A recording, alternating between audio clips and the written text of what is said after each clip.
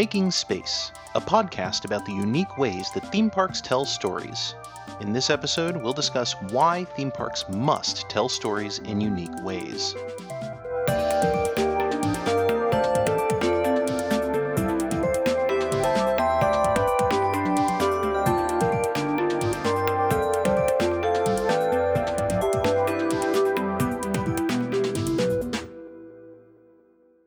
Hi there, my name is Ian Kay.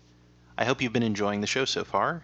As for me, I'm proud of the content, but I know that listening to an unbroken half hour of some dude talking about theme park narratology can be, as one listener put it, an eternity to the modern ear. That's a good note. I agree, I'm sorry about it, and I thank you for bearing with me. Unfortunately, I'm poor, and bad at producing audio, and I'm not a musician. As soon as I have disposable income, rest assured I'll hire a producer and invest in background music. Cough, Patreon link is in the show notes, cough. Wait, I read that wrong. Cough, Patreon link is in the show notes, cough. Excuse me. For now, though, I may not have money, but I have something even better. A wife. Hello. This is Claire. She's my wife and my best friend, and soon she'll be the mother of my child, and in this episode she'll be my co-host. I figured the show might be easier to listen to if it's phrased as a conversation. I doubt it. Your voice is so masculine yet sensitive, wise yet self-effacing, stimulating yet reassuring. If you ask me, anyone who wants more than just your voice is greedy. Thanks, Claire. I couldn't have said that better myself. Am I going to have to read more lines like that? Probably not, but let's see where the mood takes us. You are definitely taking me to Cheesecake Factory after this. Yes, dear. Shall we get started then? Sure. Do you remember, back in the first episode, when I talked about Mark Davis? Was he the theme park storyteller who claimed that theme parks don't tell stories? That's him, all right. As a reminder, Mark Davis was instrumental in designing The Haunted Mansion, Pirates of the Caribbean, Jungle Cruise, and a million other masterpieces. Unfortunately, Disney started making a bunch of poor design choices in the parks, and they used story as a buzzword to justify them. Mark struck back, but for some reason he attacked the buzzword, not the problem. Instead of taking a stand against bad theme park storytelling, he declared that theme parks shouldn't tell stories at all. What exactly did he say? Well, he spoke out about it a few times, but here's one of his quotes. For about 2 or 3 years, the Haunted Mansion was kind of a dead duck, really. These guys worked on it, but all that work on a story bogged the mansion down to the point where it just wasn't done. What I remember was Walt's attitude about these rides at the time. He felt they were a medium where you have experiences, a flash of this and a flash of that, everything within a subject matter, and it doesn't have a lot to do with the continuity of story. That was what Walt believed, and I never disagreed with him. He didn't like the earlier direction the Haunted Mansion was taking, where they were trying to tell a story. But the Haunted Mansion does tell a story. You explained it in the second episode. Yeah, well, you may be surprised to learn that what I have to say carries less weight than what one of the greatest theme park designers of all time has to say. What about what the ride itself says? Because it tells a really clear story. Would you mind reminding us of what that story is? The mansion is a retirement home for ghosts. They have a vacancy, so they open up the house to the living. We tour through so that we can decide whether we want to move in after we die. Exactly. There's a lot more in the ride, but that story is what brings it all together. It organizes all of the tones and themes and jokes and ideas and scenes and characters into a coherent, satisfying experience. But to be honest, I do think it's easy to miss the story if you're not looking for it. How do you mean? Well, I've been riding the Haunted Mansion all my life. I've loved it ever since I was a toddler, but it wasn't until after I got my master's degree and started seriously studying narratology that I figured out what the ride's story is. But they say it. Who? Everyone? The ghost host, the servants, the choir who sings the song, little Leota? You're right. Once you realize that there is a story, it's not subtle. Why do you even need to realize it? The ride can't shut up about it. Our tour begins here, where you see paintings of our guests as they appeared in their corruptible mortal state. Yes, but... Now look alive and we'll continue our little tour.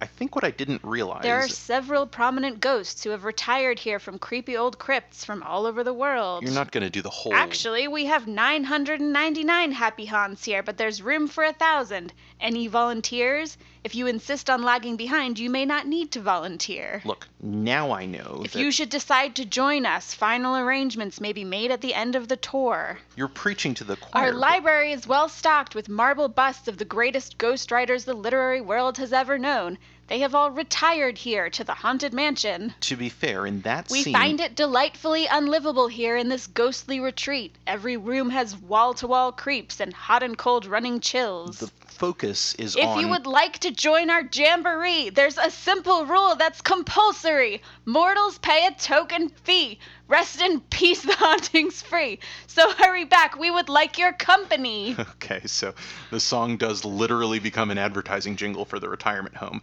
But on Hurry the other... back, be sure to bring your death certificate if you decide to join us. Make final arrangements now, we've been dying to have you.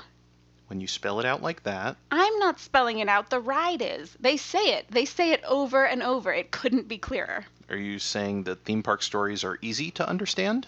When there's voiceover narration explaining them directly to you, yeah. That's fair, but I don't think I'm alone. Theme park stories can be hard to discern even when they're announced at us repeatedly for 20 minutes.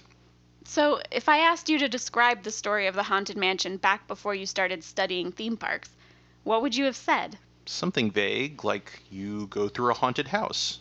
Well, it is true, but that could just as easily describe The Shining as an all-ages Disney ride. Or maybe I would have synopsized individual beats. You know, the portraits stretch, there's a ballroom full of partying ghosts, a ghost sat next to us at the end. And you think there are other riders who would have the same difficulty seeing the forest from the trees? Absolutely. Even theme park nerds like you? Especially theme park nerds like me. If we gathered all of their attempts to analyze what happens in the Haunted Mansion together in one place, we'd have an all-you-can-eat buffet of word salads. So why are theme park stories, even the ones that are painstakingly narrated, so hard for the audience to notice? Because theme parks tell stories differently than other art forms do. They have to. They're designed to. In this episode, we're finally ready to explore why theme parks must tell stories in unique ways. Before we start, a warning. You might want to strap in. Let me guess. Even though it's easy to understand why theme parks have to tell stories in unique ways, it'll take us a while to spell it all out. And before we can even get started, we have to cover 17 basic concepts. Only 3 basic concepts this time. Only 3? Child's play. But it may be a bit confusing because the 3 basic concepts will seem unrelated at first. They all come together in the end, though, right? Right. The journey won't be straightforward, but its destination is satisfying. Okay, so let's start. We've got 3 seemingly unrelated concepts to cover. What's the first? Story. What about it? Its purpose. The purpose of story? Yeah. Why do you think story is important? Because they're fun and I like them. Next question. I mean, pragmatically, like, designing art is hard, and designing a story is hard, so why bother designing narrative art at all? That's just double the work. What does story bring to the table? Well, without story, art wouldn't have context. It would be all abstract and meaningless. For example? For example, what do you get if you combine a cricket, some wood, and the concept of sin? I don't know. What? 3 random things. But if you add a story, you can turn a cricket, some wood, and the concept of sin into Pinocchio. Well said. So, story is the system that keeps the audience paying attention to the artwork. It's the organizing consciousness, or the intelligent design. Story takes all of the components of the artwork, the colors and shapes and style and music and settings and characters and performances and dialogue and plot and pacing and tone and themes, and it arranges them all into a satisfying experience for the audience. I thought story is something that's, like, kept in a book. It's not an experience. True, but story does manufacture experiences. Like what? Making us laugh, educating us, dazzling us with beauty, piquing our curiosity, giving us a thrill, persuading us to try the new limited edition Extreme Quesadito from Taco Bell, and so on. So story is just psychological manipulation? Yep!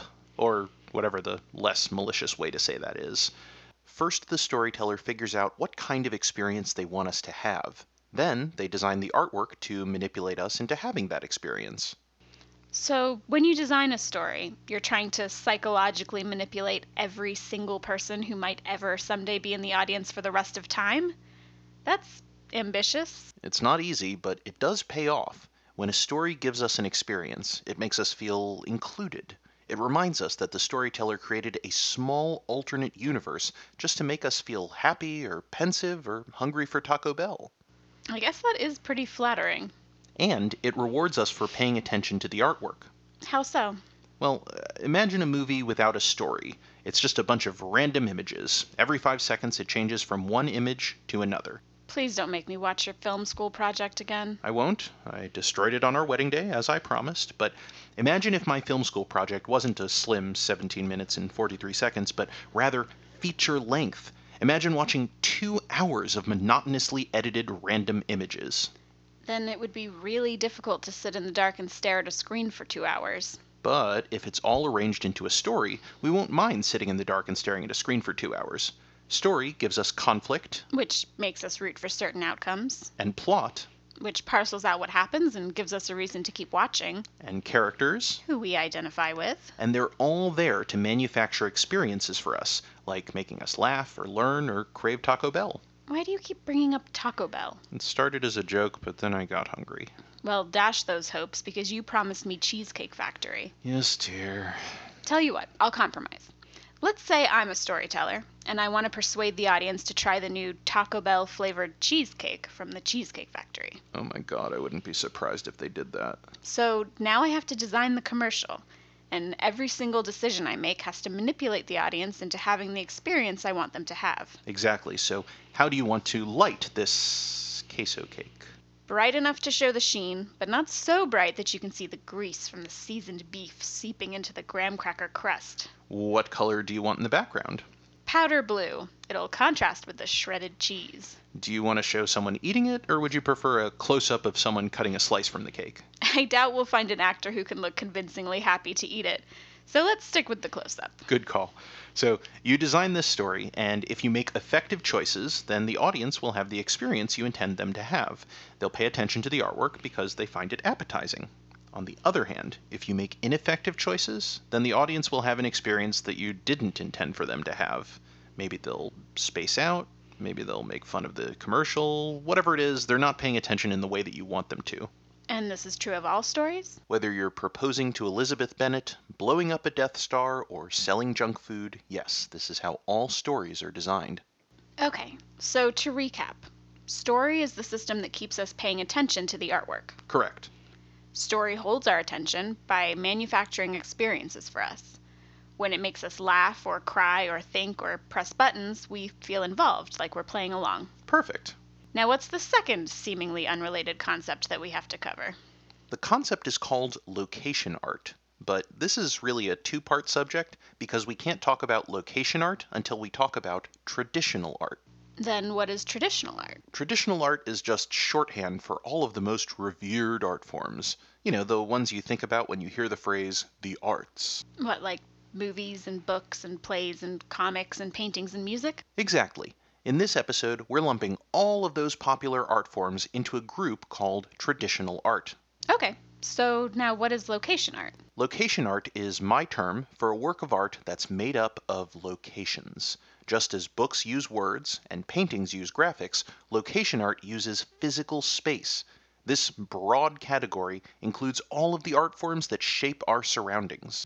Like landscaping, architecture, interior design, and urban design? Those are some of its main disciplines, yes, but location art also has a fun side. Such as museums and zoos and aquariums and cruise ships and nightclubs and casinos and arcades and tiki bars and tree houses and pillow forts and gardens and mazes and labyrinths and escape rooms and immersive theater and art installations and bouncy castles and ballparks and bowling alleys and laser tag arenas and playgrounds and swimming pools and gymnasiums and paintball courses and obstacle courses and golf courses and mini golf courses and parks and water parks and amusement parks and, of course, theme parks. Whoa.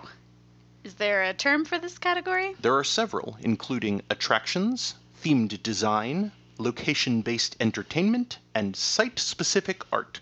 Ugh. I know, we're still working on what to call it. But these attractions all use locations to create meaning for the audience, so they all share the same principles of design. That seems pretty straightforward. What's the last seemingly unrelated concept that we have to cover? The fourth wall. Hasn't everyone already learned about that in language arts class? Hopefully, but just in case, will you give us a refresher? The fourth wall comes from the theater. Let's say that we're producing a play, and that this play takes place in a rectangular room. If we build all 4 walls of the set, then the actors will be boxed in, and the audience won't be able to see them, which kind of defeats the point. Instead, we only build 3 of the walls, and we omit the 4th wall, the one that would block the audience's view. Exactly. As a general concept, the fourth wall is the thing that contains the art. It's a big deal because it dictates how the audience interacts with the artwork. How do you mean? Well, let's work this out. Let me ask you, where can we find the fourth wall in traditional art? In the theater, it's the stage. In movies and TV shows and websites, it's the screen. In prose and poetry and nonfiction and comics, it's the page. In paintings, it's the canvas. In podcasts and recorded music, it's the speakers. So in traditional art, the fourth wall is always a single location. That's right. The artist only has to worry about the design in that one location, and the audience only has to observe that one location. It's convenient. But it's also kind of antisocial. It puts the art on one side and the audience on the other. It uses the fourth wall to keep us out.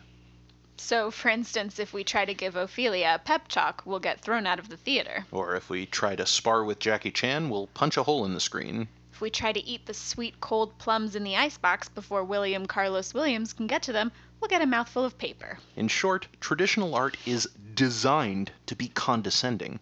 It doesn't care what we think. Doesn't want our input. It doesn't want us to play along. It wants us to just sit there, polite and obedient and servile, while it displays its art at us so that we can fawn over its genius. Ian, you're getting angry at an abstract concept again.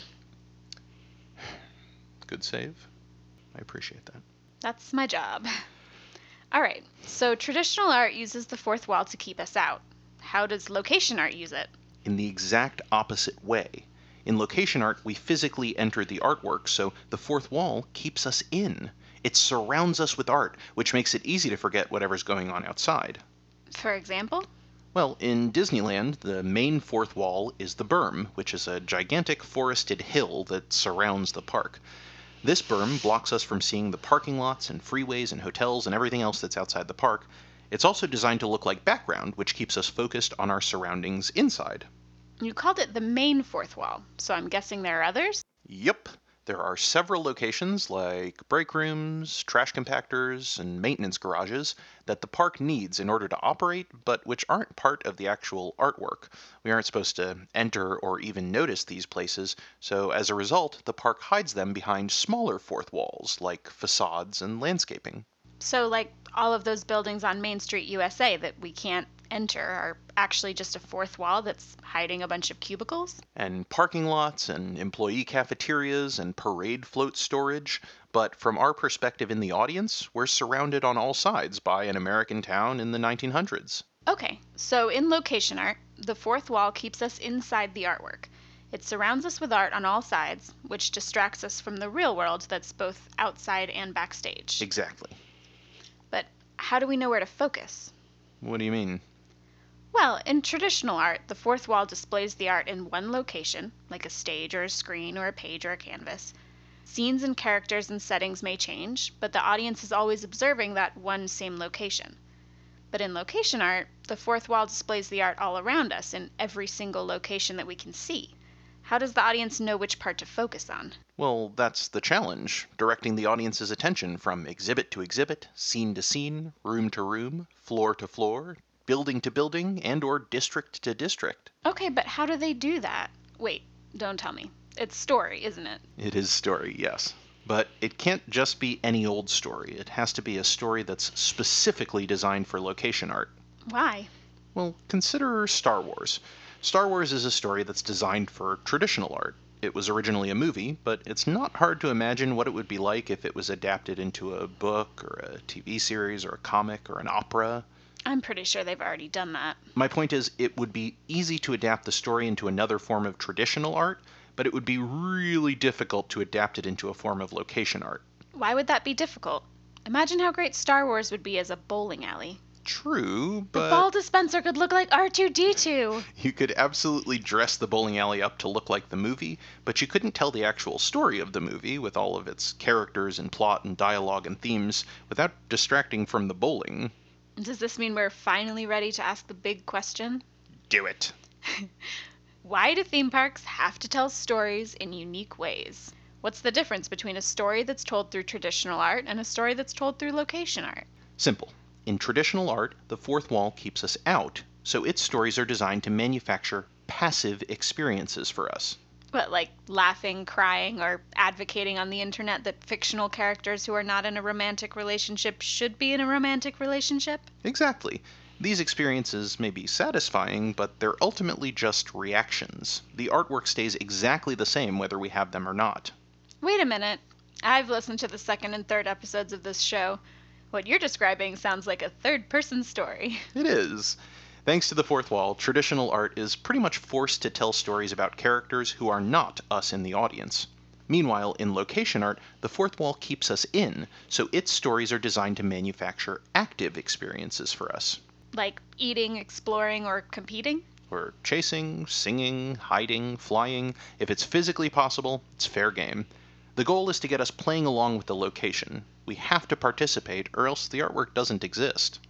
That can't be true. If I own a bowling alley but it's empty, I still have a bowling alley. Ah, but you don't have any bowling. You have everything you need to tell the story of a game of bowling, except for your main characters. Ah, now you're describing second-person storytelling. I actually guessed that a while ago, but you were on a roll. Thanks. And yes, that's right. Because of the fourth wall, location art is designed to treat us not only as members of the audience, but also as its protagonists. At your hypothetical bowling alley, everyone who visits gets their very own second-person story about the time they went bowling. They personalize the story by how well they play, who they're competing with, what size and color ball they use, and how flamboyant their victory dance is. So these experiences are all manufactured by the story, but the story can't exist without its main characters.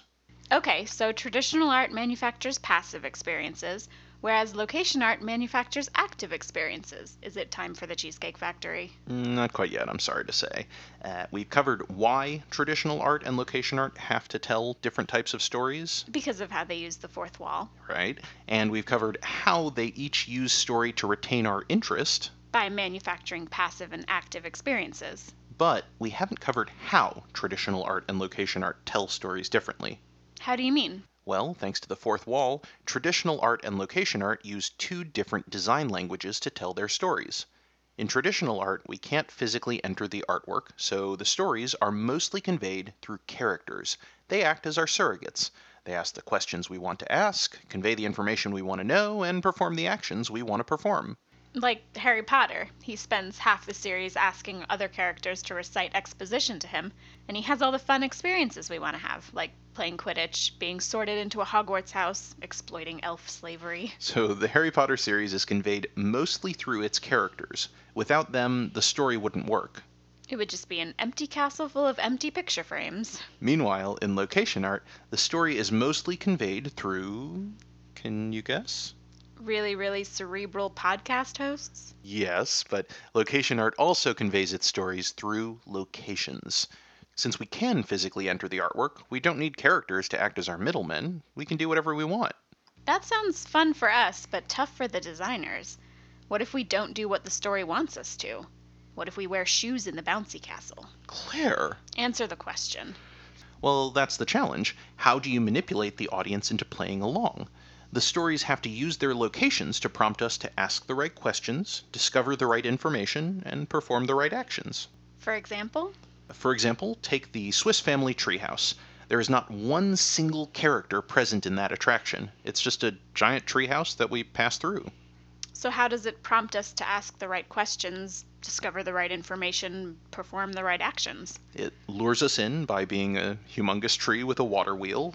We know we can enter because there's a bridge over to it, and we know we're supposed to climb because there are stairs.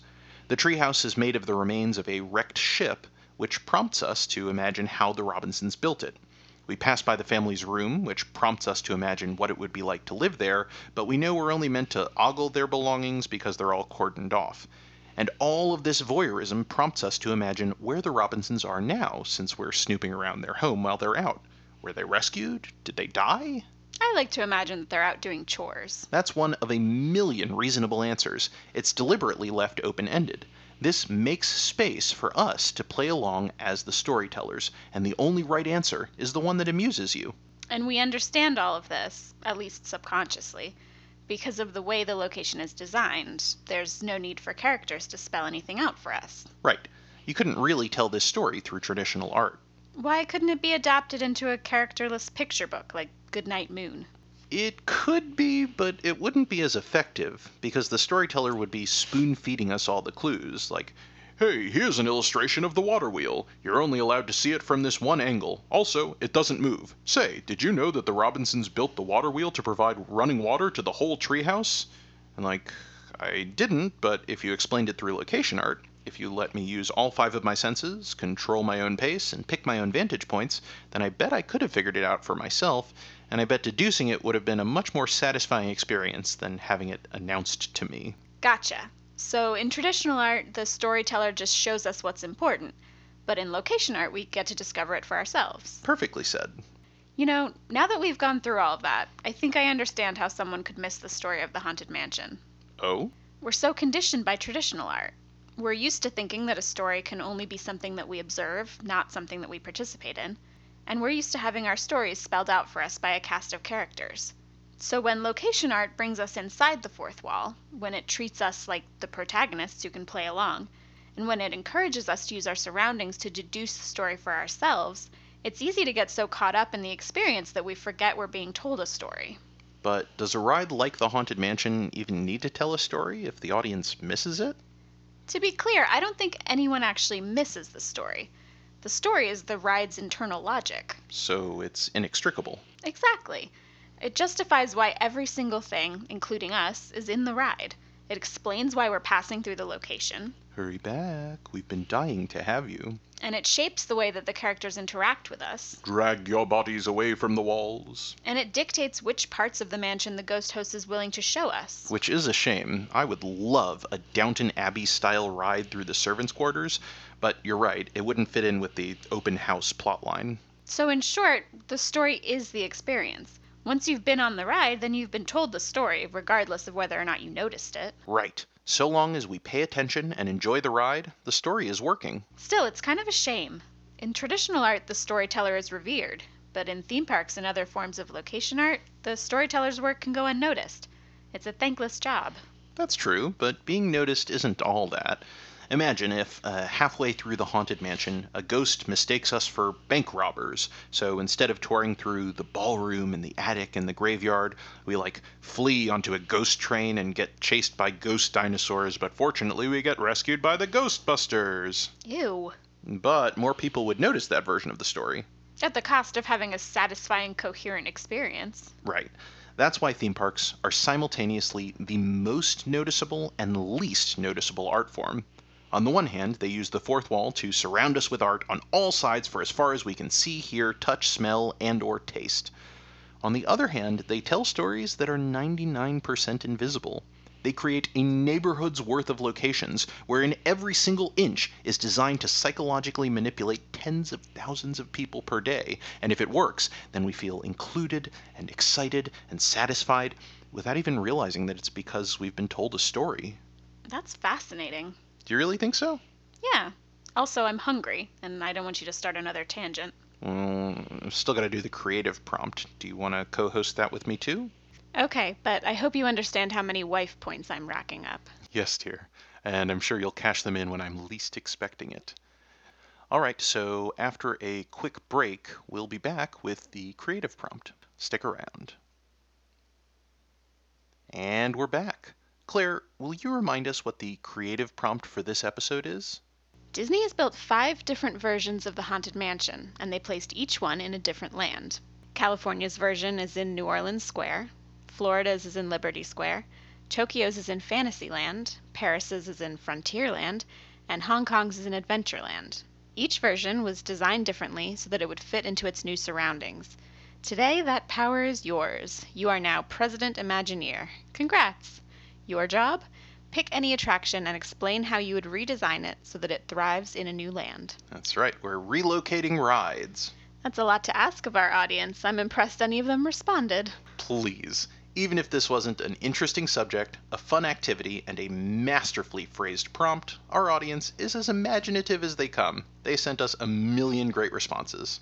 Such as? Such as Tumblr user Bone Marrow Soup, great name, gave a very validating response. They didn't really want to change the ride so much, but they wanted to move It's a Small World to Epcot to act as a transitional ride between Future World and World Showcase, which is super, super validating because I've been saying that for years. You have been saying that for years. Such a good entrance to World Showcase. And they say that the exterior would be designed to more reflect It's a Small World from the 1964 World's Fair, which would fit into the Future World theming, sort of that sleek, weird, interesting architecture. And then more cultures would be added, like Paris's version of the ride, which we did not get to do on our honeymoon. I think it was closed. It was closed. Tragic. Also, the entrance would be in Future World, and the exit of the ride would lead into the World Showcase. I love that. Isn't that great? Yes. Yeah. It hurts me that doesn't already exist. Yeah. Yeah. Yeah, Small World's an interesting ride because, like, it is kind of functionally a non-fiction ride in a fiction park. Like, it kind of doesn't belong. Tragically, it's in Fantasyland. It's very rude in Fantasyland. Yeah. Not in Tomorrowland, where it could happen, but in Fantasyland, where world peace will never happen. Aww. But yeah, as like a transition between, like, you have to go through Small World to get to Future. Well, maybe not have to, but like that would become the ritual. Who wouldn't? I also really want to relocate Carousel of Progress to the front of Future World. I kind of want everyone who goes through Epcot, like, to be required to sit through the Carousel of Progress, and then, like, It's a Great Big Beautiful Tomorrow, and, like, look, holy God, we're here in the Great Big Beautiful Tomorrow. I just want to keep talking about putting It's a Small World into Epcot. Like, it just excites me so much. It's such a great idea. It's a great idea. Why haven't we done that? Why haven't we done that? Because there's, like, 6 feet of real estate. So we're living in the darkest timeline. Yeah, where we don't have It's a Small World. Yes, the world is beautiful so dark. World Showcase Park. Yeah, that's his prime example. All right, the next response was submitted by Cara Laura, who blogs over at DisneylandDilettante.com. That's a good one. I like that one. And she responds, where is it? Here it is. She would move the Enchanted Tiki Room to Fantasyland, and instead of a bamboo hut, we gather inside a small cavern lined with glowing crystals and fanciful mushrooms and curiously shaped tree roots, and instead of tropical birds, the cave is inhabited by dozens of audio-animatronic gnomes, pixies, goblins, and assorted creatures of fairy folklore, and their singing develops 2 different factions, right? One group is trying to enchant us so that we stay forever in an unnatural trance, and a more benevolent group, the other guys, they are undoing the enchantment to protect our free will. And then the climax is not the sudden arrival of a thunderstorm like it is in the Adventureland version of the ride, but rather a statue of the Fairy Queen in the middle of the caverns suddenly coming to life and putting an end to all the nonsense that woke her up from her nap. I love that. I think that's perfect. Isn't it? Yeah, I can really picture it. Yeah, completely. Like, down to the benches. Yeah. Yeah, I love that a lot. Down to the musty lighting. I mean, I'm a big nerd for Fantasyland. This is very exciting to me. I love it. Yeah, and something that I really love about it for Fantasyland is that it is not, it's an original premise. It's not adapting anything, which is something that Fantasyland, like, struggles with. Have they ever done an original premise from Fantasyland? I'm trying to think. Maybe they have. I can't think of one. Small World. Oh, Small World. Yeah, there it is. But yeah, this is as we said, Small World is a nonfiction premise. And it's in Epcot now, so. And it's in Epcot now, so what's even the point? But yeah, this is a fiction premise in a fictional land, and yeah, it lives up to that theme really, really nicely. It feels like it would really belong in the park. Which this reminds me of in Disneyland Paris, the dragon in the cave under the castle. Yeah. I think we need more caves and caves, like with intimate, like intimately designed caves sort of thing, like quiet and intimate. And I guess this wouldn't be quiet because they'd be singing. I wonder what they would be singing, actually. That's an Songs. Interesting. Oh, all right, never mind then. Done. Yeah, solved it. Well done. Thanks. All right, so we're going to take one more response from the audience. This one was submitted by Lafitte's Landing, who blogs at lafitteslanding.blogspot.com, another killer site. It just started, and this is a longer one, but I think it's really worth it. Two of Tomorrowland's biggest issues, in their opinion, are its lack of personal identity and its lack of attractions that tackle the big questions about the future that's so present in great science fiction. So Lafitte's aims to fix that by moving the Hall of Presidents over from Liberty Square to Tomorrowland. Of course, here it's more of an intergalactic hall of future overlords, which will play with the real and imagined history of Tomorrowland.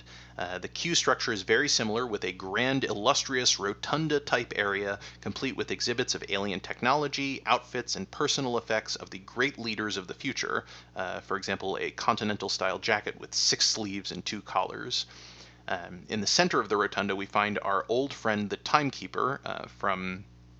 Was that attraction just called the Timekeeper? I think it was just called the Timekeeper. Who do you think you're talking to? I don't know anything about anything. My wife has gone to the parks since she was tiny, but I'm not a nerd about it, she didn't though. like go anywhere. Not, She didn't like go on rides or anything. Things. Well, the Timekeeper hosted a show in what is currently the Monsters, Inc. laugh floor, and it was a Circle Vision show, and he was voiced by Robin Williams. This sounds made up. I don't... Yes, it felt a little made up, if I'm perfectly honest. But he was a cool animatronic, and he was voiced by Robin Williams, so he's fondly remembered. So the idea is that in the center of the rotunda of the intergalactic hall of future overlords, we would find our old friend the Timekeeper, who pontificates self-seriously about the idealistic future we humans have ahead of us before we head into the main theater through time gates, which I'm not sure where they need to be time gates since we're already in Tomorrowland and in the future, but whatever, that's fine.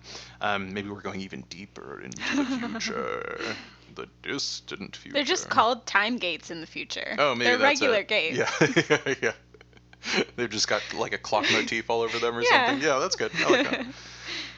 And once we get inside the theater, there's a video presentation promising the historical highlights of Tomorrowland, the conquest of the Space Mountains, the advances in people mover technology over the eons, while we wait for the collective leaders to arrive from their proper times and places. Through the time gate. Yeah, I guess that's it. Okay. The presentation, however, is cut short by a laser blast that disintegrates the screen. I can imagine that effect. That sounds like a cool effect. Courtesy of a disgruntled alien audience member.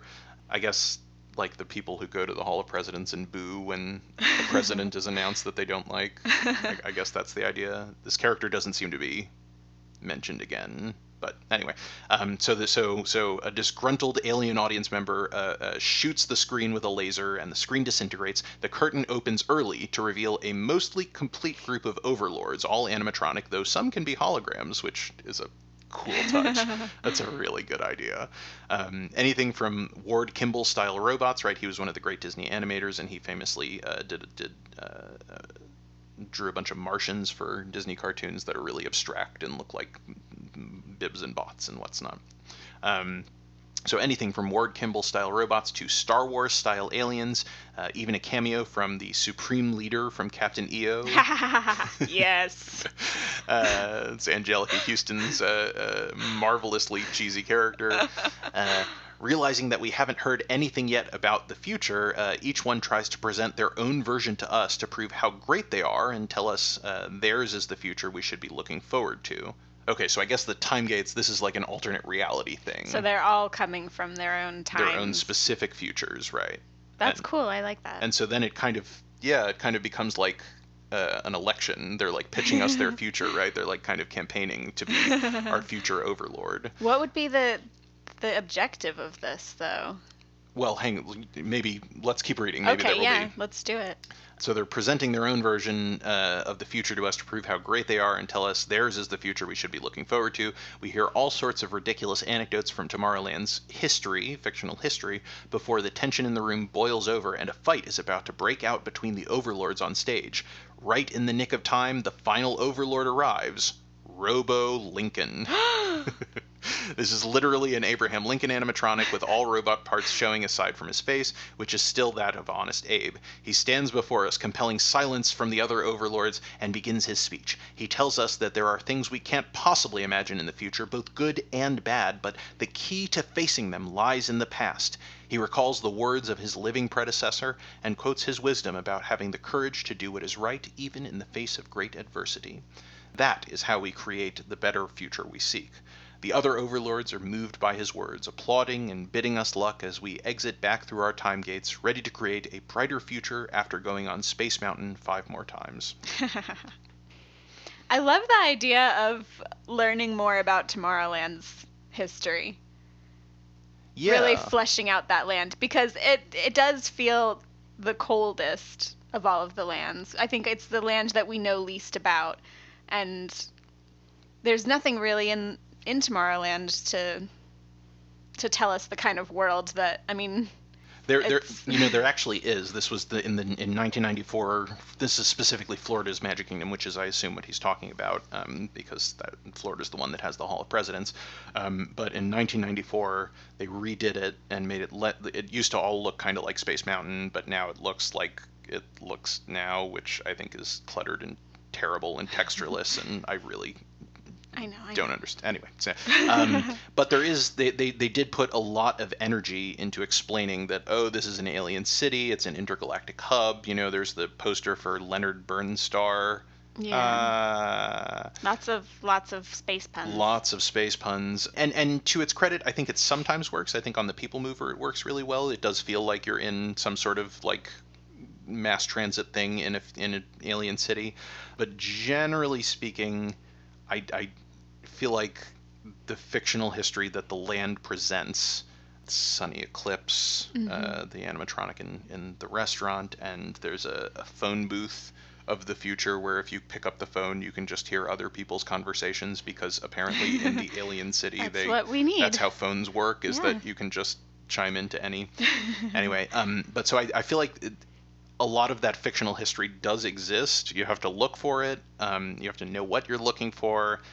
But and that's fine. I'm a big proponent of that. But my problem is that the fictional history of this alien city of Tomorrowland in Florida rarely feels like it belongs in the same story as Buzz Lightyear's Space Ranger Spin or Carousel Progress, or I would argue Space Mountain.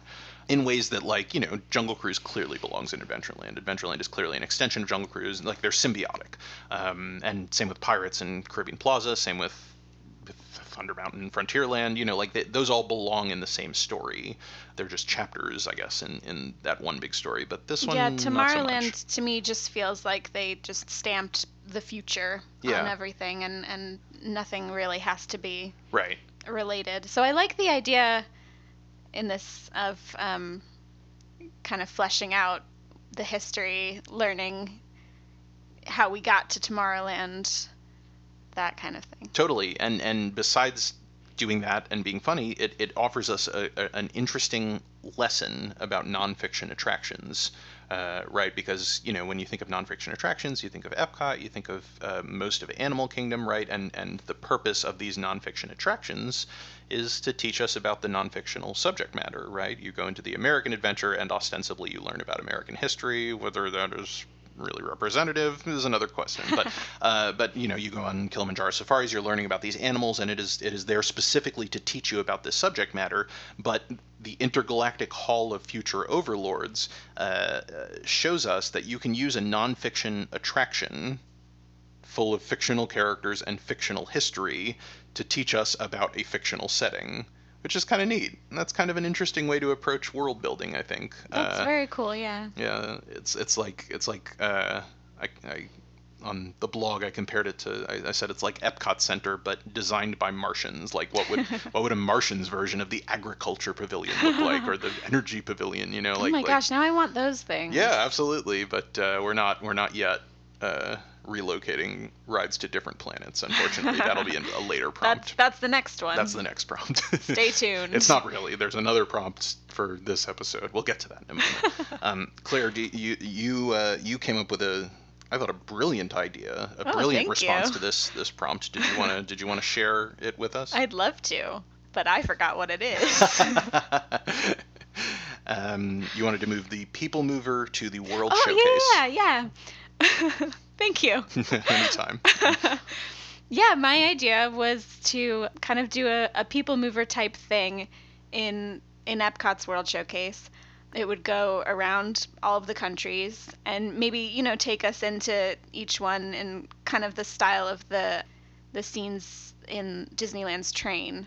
Or like the train going through Splash Mountain. Like the point would be we'd go through as we pass through each pavilion, right? You get a scene of each country and have just a fun scene, kind of similar to the way that they have the films in some of the pavilions, which I love.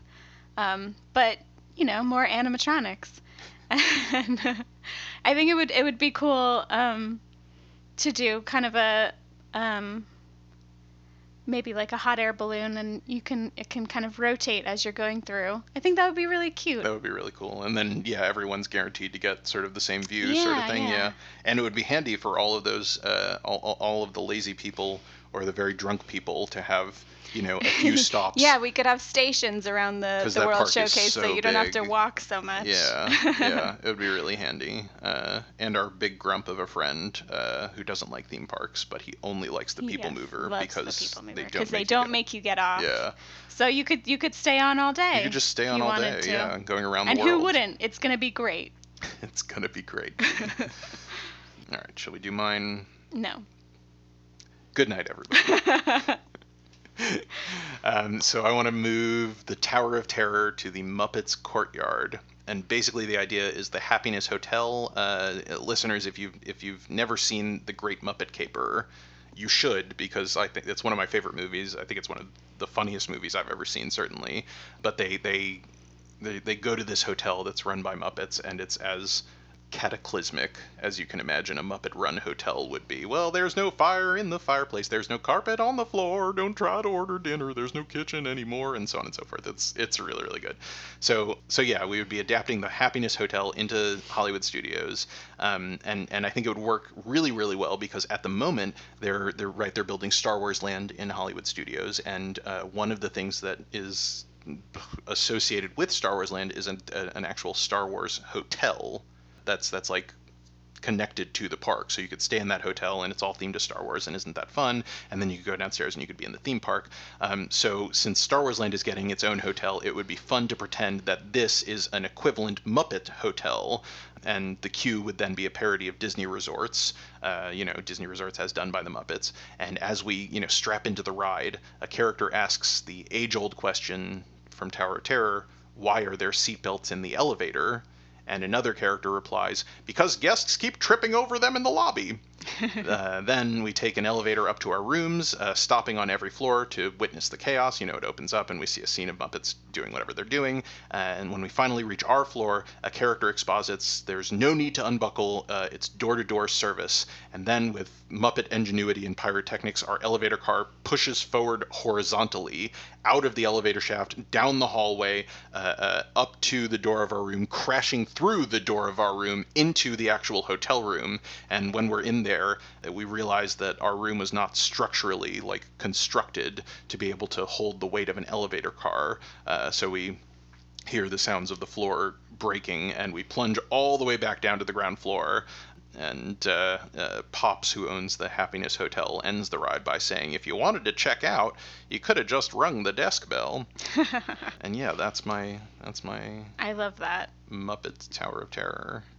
Let's do it. Yeah? Yeah. Okay. What are you doing right now? Oh, I'm recording a podcast. Oh, darn. Very busy. Yeah. That's a shame.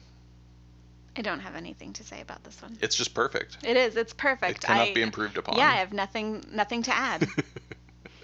You truly are just like a genius and stuff. I don't know. You're not so bad yourself, kid. I know.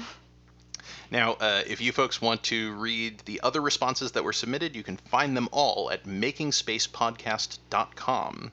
Thanks to everyone who played along. We hope you had as much fun writing them as we had reading them.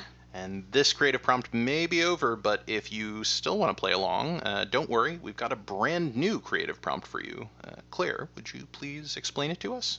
The Walt Disney Company specializes in both animation and theme parks, so it's easy for them to adapt their cartoons into attractions. Other animation studios, like DreamWorks, Ghibli, Laika, Aardman, and a million others, aren't as fortunate. Now it's up to you to help them out. You are the god of theme parks. Wow, promotion! Your job? Pick a cartoon that was not produced by Disney, adapt it into an attraction, and tell us about it. Submit your responses to makingspacepodcast@gmail.com. The deadline is whenever I finish writing the 5th episode, so if the show has an episode after this one, better luck next time. Don't say better luck next time. Encourage them to respond to the prompt in whatever the most recent episode is. Good call, that's much nicer. I encourage you to respond to the prompt in whatever the most recent episode is. Anyway, let's wrap up this episode by asking you, yes, that's right, you, the listener, to subscribe, rate, review, and/or recommend the show because we want a larger audience. Not only do we work hard to produce this, but we also want everyone to appreciate the unique ways that theme parks tell stories. Did you enjoy this episode? Did you enjoy the new format? Did you enjoy the new co-host? Do you want her to stage a coup, kicking Ian out and claiming all of the hosting duties for herself? If so, tell us. Tell your friends. Tell anyone you think might be interested. Theme parks are art, and it's time the world knew it. This episode of Making Space was written, co-hosted, and produced by Ian Kay. You can find his portfolio of theme park design at enkthemes.com. That's the letters E-N-K, themes.com. That's what I said. Yes, dear. This episode was edited and co-hosted by my wife, Claire. Me! If you want more examples of location art, I curate a blog on the subject, which you can find at location-art.tumblr.com. The show's logo was designed by Rob Yo. Rob's portfolio can be seen at robyeodesign.com. And the show's music was composed by Alex Treese. Alex's tracks can be heard at alextriece.bandcamp.com. Shall we explode to music? If the explosion will toast my s'mores cheesecake, then fire away. In the next episode, an introduction to theme. Thanks for listening. See you next time.